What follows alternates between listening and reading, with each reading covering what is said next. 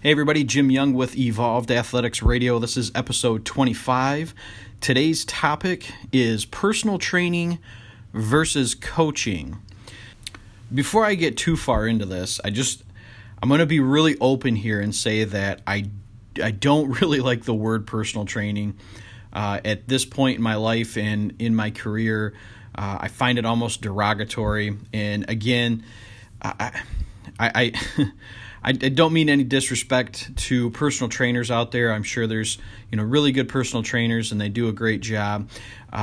So this is like a personal issue, I guess, if you will. I don't like the word because the first thing that comes to mind when I hear personal training is we use that same kind of terminology, training, for like circus animals and stuff like that. Like we train circus animals. In what we're doing, what personal trainers do, we don't train circus animals, right? We work with other human beings. And it's something that over the years I've had a lot of trouble just getting over the word. But so I want to preface this podcast, this episode, with the fact that I'm not really particularly fond of the word personal training, but I'm going to get over that for hopefully the remainder of this podcast, this particular episode. But I really want to distinguish the difference between personal training and coaching. And I think one of the biggest things that we see with personal trainers is they tend to be in a couple of categories, I would say. They tend to be really young individuals that have taken a liking to lifting weights and, have felt empowered by, working out and being in a gym atmosphere and things like that. And then the other side is, well, there's a couple of them, but the other side of this is, somebody taking on like a part-time job because it's a hobby of them to work out and they kind of like it. And they might know a little bit, they might know a little more than the average gym goer, and, what better feeling than to help somebody else out. It's been my experience over the last decade or so that personal trainers tend to be more vocal. They tend to,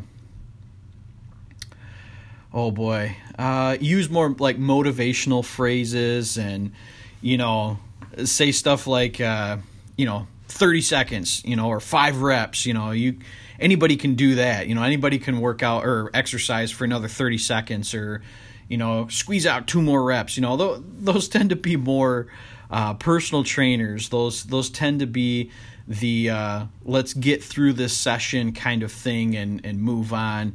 As with coaches, you typically don't see that, especially really seasoned coaches. And I can't say that I'm at that level, but guys and women that I've worked with in the past that have been coaching for, longer than I've been alive, some of those individuals, they coach and they train in such a fashion where, they've done their job when they tell their client what needs to be done and they step back and let the client do it. There's not a lot of vocalization of, come on, you can do, not a lot of vocalized motivation kind of stuff. It's, this is what I want you to do, and I'm going to step back and let you do it.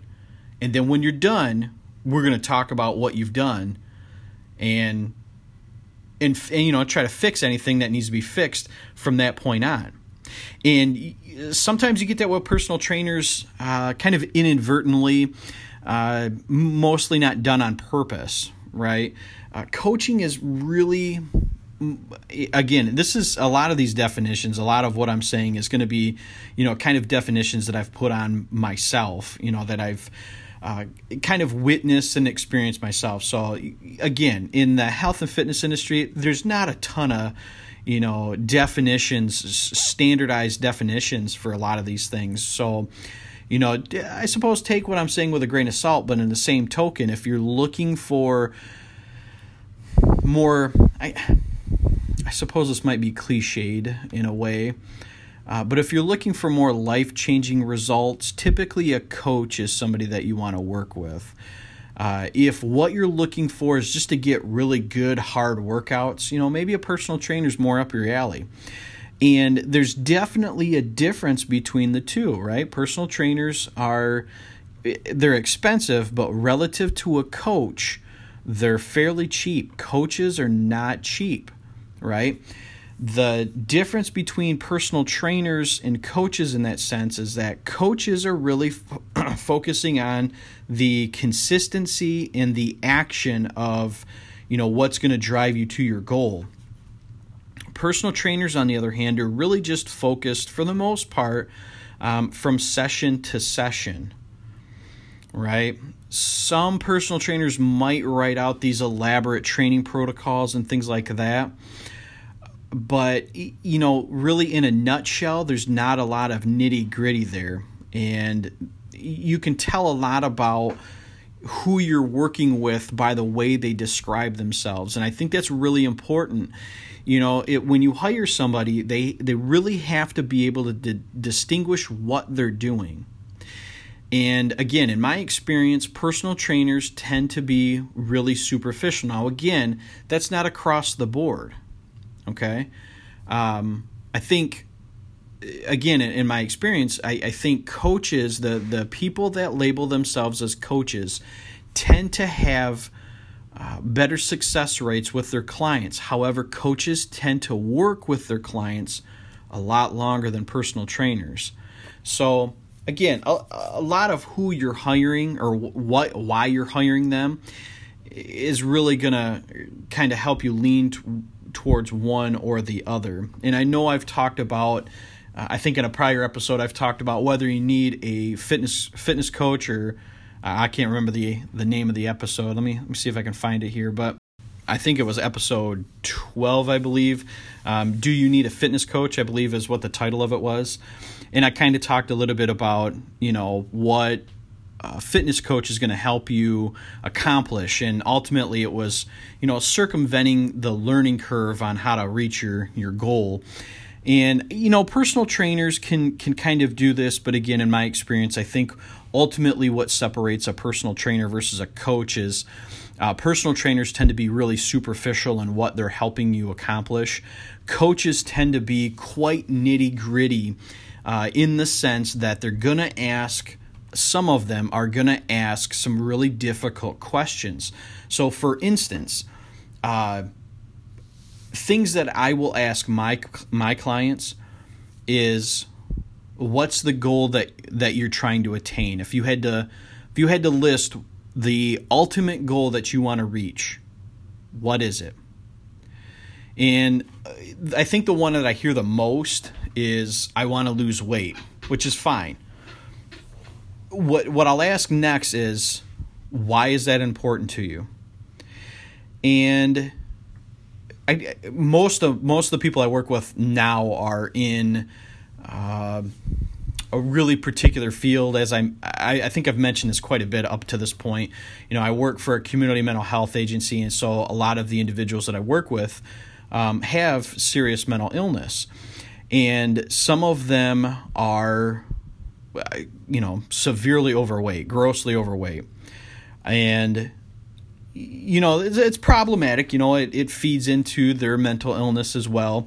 But a lot of times when I ask, why is this important to you? They'll say things like, my family members think it's important for me to lose weight, or the doctor says I need to lose weight. And they'll list all these reasons that tend to be more external motivators, right? Things outside of themselves. And that's not helpful in the long run, right? We, as coaches, we really want to find things that are internal motivators, right? So what I'll do is I'll dig a little bit further. Okay, is there any reason you can think that you would want to lose this weight? And then at this point, sometimes it gets uncomfortable because I will literally wait until they say the next word. I usually let them sit for a while and wait for an answer. Now, I think what happens is at this point, they really start to think, boy, I really haven't given this too much thought. I don't really know if this is important to me. And sometimes what I'll hear is, I would like to lose some weight because I think it'll help improve my confidence, or, people won't laugh at me anymore, or I'll be able to fit in my clothes better, or I'll be able to keep up with my kids. And, we start to really dig in and find these internal motivators. And, I got to admit, you reach a point in your career where just the beginning of the conversation, you already feel where it's going. And sometimes it's sad because, these people, they're in these compromised positions, and you can tell that they've bottled up emotions, and their weight kind of exacerbates these things. And as a coach, I think that's where we need to be, right? We need to find what's going to motivate these individuals to make a change. Now, on the flip side of this, when you ask that question, why is it important for you to lose weight? Sometimes you're going to get fairly candid answers like, well, I don't really want to lose weight. I'm only doing this because, my family says I need to, or my doctor says I need to. Now, in these circumstances, a personal trainer or a coach, they're not going to be handy. I mean, if a client doesn't want to do the work, they're not going to do the work. So it's not beneficial for them to be there.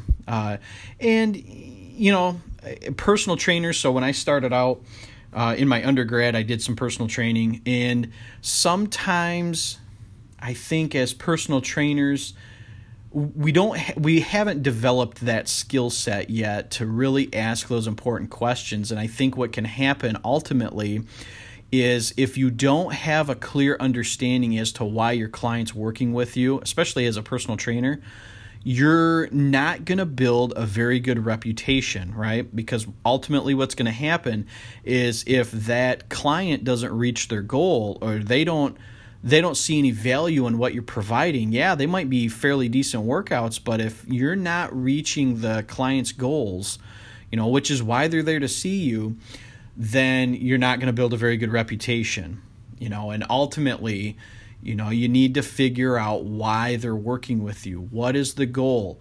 And why is that goal important to them? So you've got to ask these questions and dig a little deeper. But again, personal trainers, I think just because of the nature of it being a low-hanging fruit in terms of, how easy the certification is to get, we don't get a lot of this experience, and coaches. Now, coaches, people that call themselves coaches tend to have invested quite a bit in their personal development. Now, that doesn't always mean a college degree.